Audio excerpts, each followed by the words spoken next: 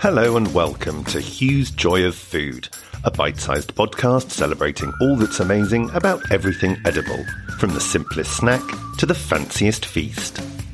I'm Hugh Smithson-Wright, and this week on Hugh's Joy of Food, I review my family's favourite restaurant, the wonderful Roger Hickman's in Norwich, reassure a value-conscious listener who's worried about getting ripped off in restaurants in Ask Hughel, and vampires beware, because gorgeous garlic is my treat of the week.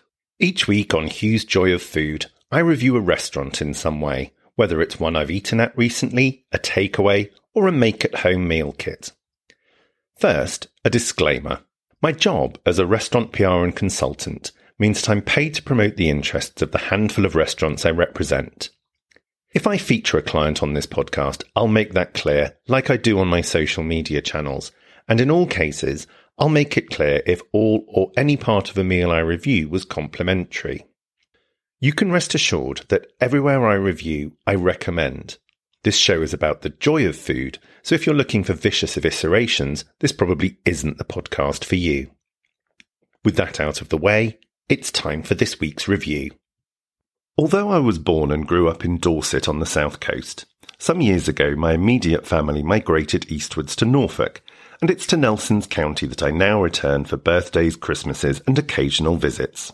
For someone who loves their food and cares about its provenance as much as I do, you couldn't ask for a more culinary county. It's renowned as being the source of the best English asparagus. Samphire and saffron grow there. The waters off Cromer offer up the sweetest crabs. Its free-range pork is made into delicacies including Bray's Cottage's sensational pork pies and Marshpig's outstanding charcuterie. And it's home to some of the most famous British food brands like Coleman's mustard and, of course, Bernard Matthews' beautiful turkey. Perhaps most famously, Norwich City Football Club is owned by none other than the woman who taught many of us how to cook, Delia Smith. And as well as being home to the Canaries, Carrow Road Stadium also houses Delia's Cookery Academy. Given this local bounty and copper-bottomed culinary credentials, it will come as no surprise that Norfolk is home to a great many restaurants whose chefs strive to make the most of the county's abundance. But few do it with quite the same level of flair and consistency as Roger Hickman, to whose eponymous fine dining restaurant in Norwich my family and I have been going very happily, mostly for special occasions, but sometimes just because, for a decade or more now. Roger Hickman's restaurant is on Upper St Giles Street, a lovely little foodie enclave just outside of Norwich city centre, which visitors to the city, naturally drawn to landmarks like the castle, the market and the Tombland area around the Anglican Cathedral, might miss. But if you're in Norwich, a fine city, you should add it to your itinerary, as you'll find it's home to a number of cafes, specialist food shops including a bakery, and various gift shops and boutiques. The jewel in the crown, though, is Roger Hickman's, to which my most recent visit, which I'm basing this review on, was for my mum's 83rd birthday. We were joined by my sister Helena, who, 10 years previously, to the day, and possibly the minute, had sought me and mum out there as we celebrated mum's 73rd birthday, to tell us that she was going into hospital the next day to have her first baby, my eldest nephew and mum's first grandchild, delivered. I did say it was our place for special occasions. To start with the room, Roger Hickman's has two dining spaces, a sage green painted front dining room lined with caramel leather banquettes, and a raised area to the back with several smaller tables and a service bar. The walls are decorated with a mix of mirrors and colourful modern art, the overall effect being one of wholly contemporary but very relaxed luxury. It feels smart without ever feeling stiff. Mum not being able to walk too far, we were kindly seated at a comfy table near the door and settled in happily with a glass of birthday fizz to contemplate the menus. As at every lunchtime, the choice was between a taster menu of 6 and a bit courses for £50 or a set menu offering 3 choices for each of 3 courses at an incredibly reasonable £22 for 2 courses or £27 for 3. We went for the latter, which happily offered all the most appealing dishes from the taster menu, but with the flexibility of not all having to have the same thing. After a delightful gazpacho amuse-bouche, the Cromer crab I mentioned Norfolk being so proud of appeared in my starter as a generous serving of meticulously picked white crab meat alongside poached quail's eggs and cucumber, both in dice and as a ribbon, and garnished with Norfolk samphire. I can't think of a better example of how to let great produce sing while also demonstrating your chefy credentials than this. The technique and presentation were evidently the work of someone highly skilled, but sensitive enough to not let the additions overpower the delicate star ingredient. My sister's starter of chicken parfait with little nuggets of crispy chicken wing, celeriac remoulade and set mushrooms was just as impressive, and I have to say, considering that I recently saw a chicken liver parfait on a very famous restaurant's menu for more than the price of the entire set menu at Roger Hickman's, it demonstrated just what fantastic value fine dining this is. Helena and I both chose pork belly with celeriac and turnip for our main course, and were rewarded with a lovely large tranche of perfectly cooked glazed belly, with both a puree and cubes of roasted celeriac and mashed turnip. I liked this dish very much, not least because, for all that I love potatoes, I thought it was clever to serve root veg rather than spuds with the pork, as it made what could have been a rather heavy dish light enough for lunchtime.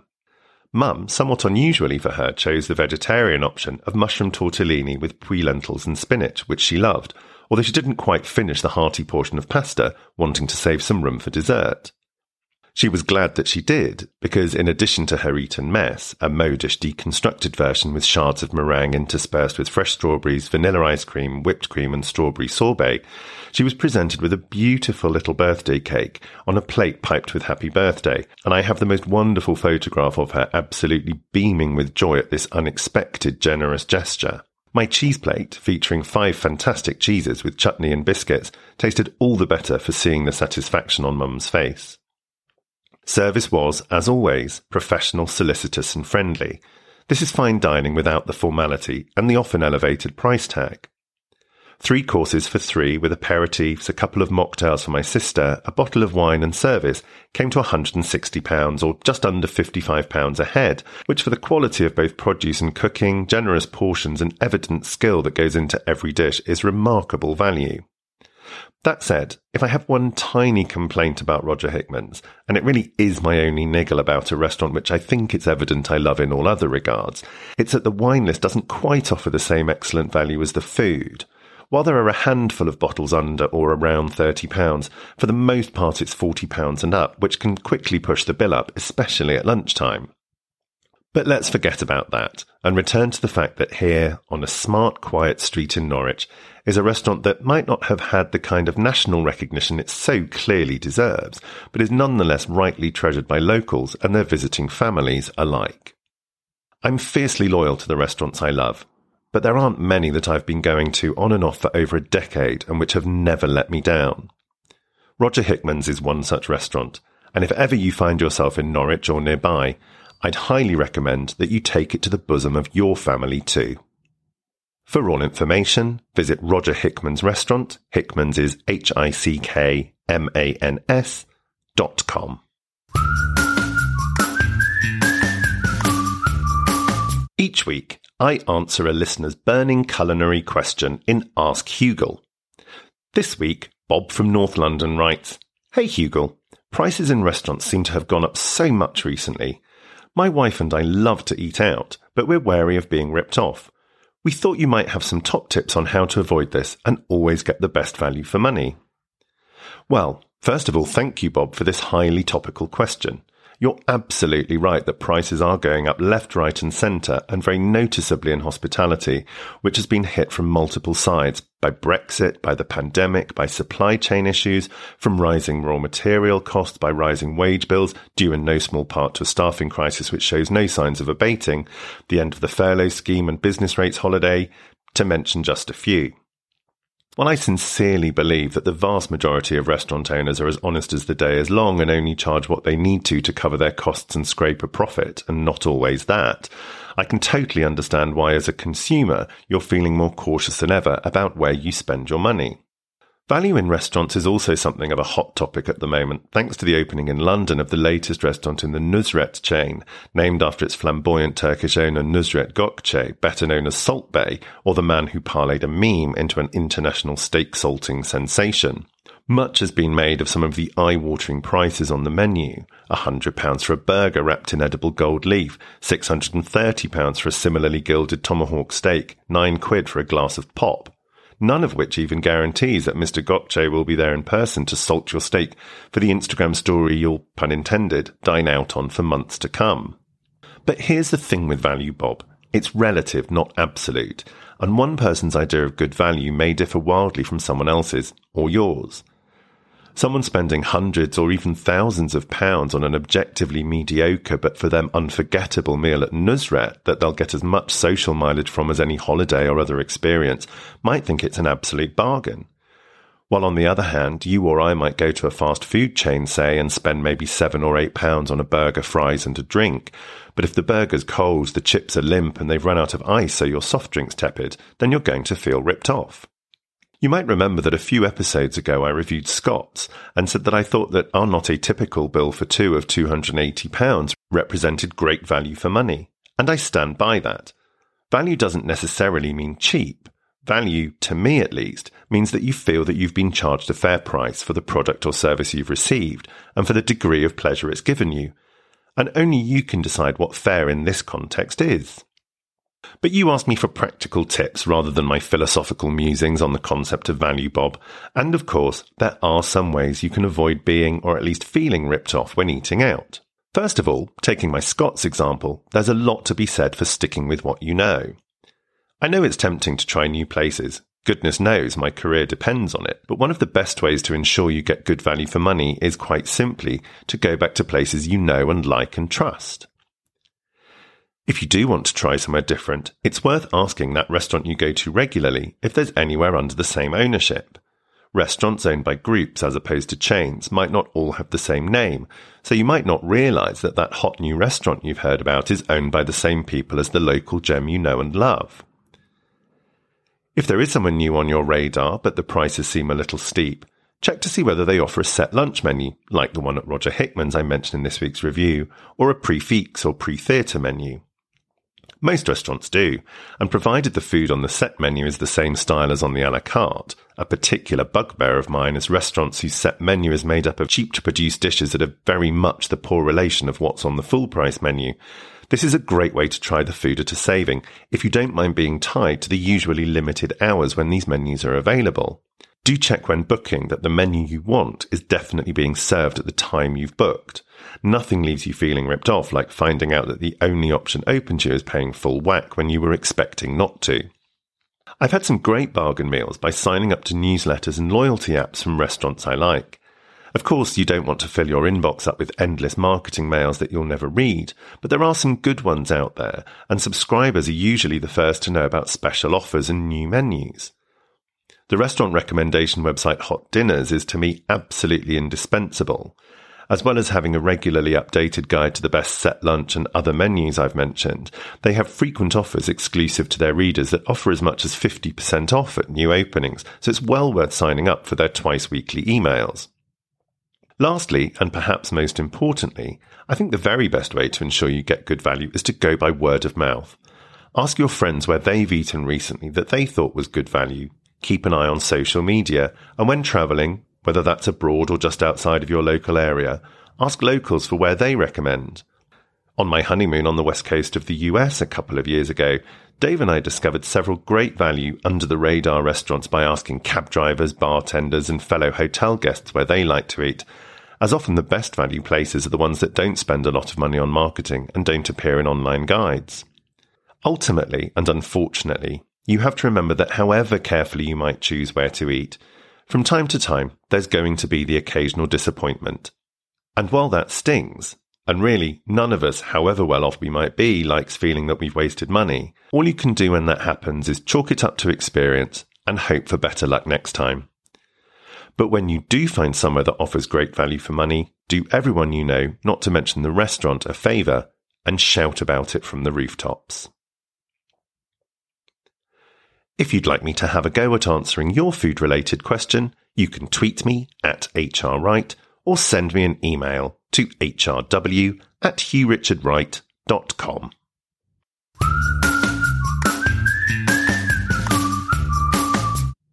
For my final segment, Treat of the Week, each week I share something food or drink related that's been putting a smile on my face.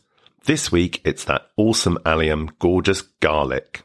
Now, My regular listeners will both remember that in an early episode of Hugh's Joy of Food, I featured wild garlic, which was in season at the time, as my treat of the week, and I did think carefully about whether it was too soon to feature garlic proper in this segment. But wild garlic is to garlic as spring onions are to onions, loosely related but totally different in their uses. So here we are. I love garlic. Like, absolutely love it.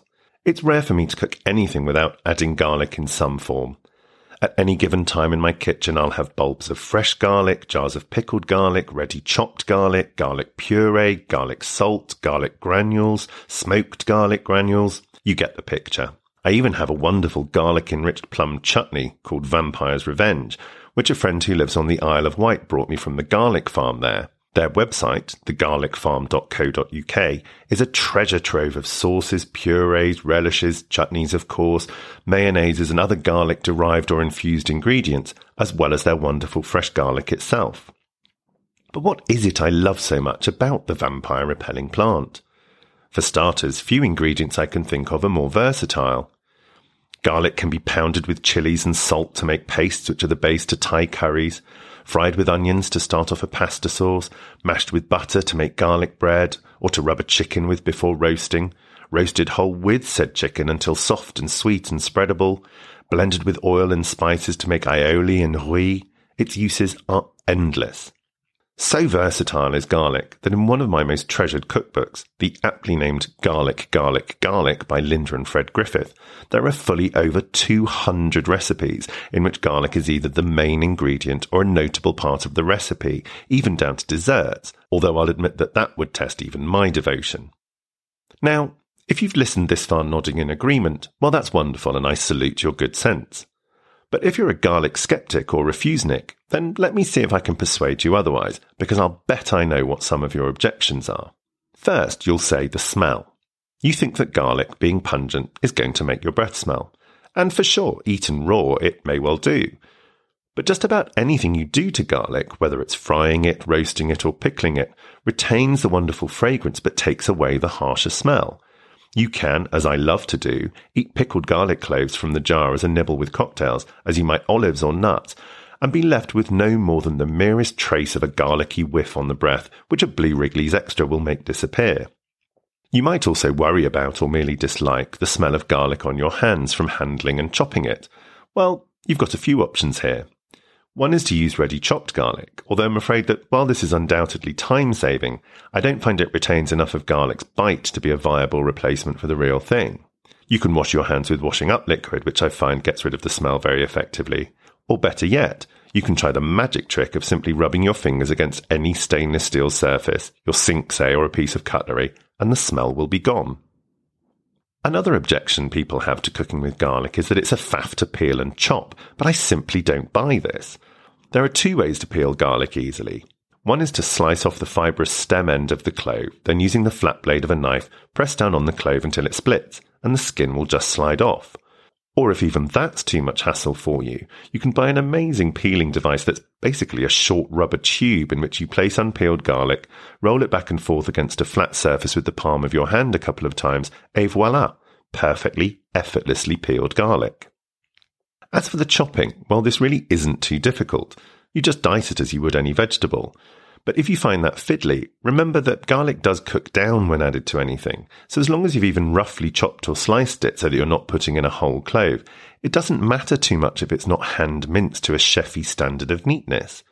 And you certainly don't need to use a garlic press. They're never particularly efficient, and they're an absolute bugger to clean, so forget about that particular gadget and get working on your knife skills. I honestly think that a kitchen without garlic is like a bedroom without a bed, missing something absolutely essential. Garlic flavours, fragrances and improves everything you add it to. If you're wary, well, as with any ingredient, start with a little and work your way up. Maybe use half the amount a recipe recommends, and then if you like it and make it again, use the full quantity the next time. But believe me, food really does taste better with garlic, garlic, garlic. That's it for this week. Thanks ever so much for listening.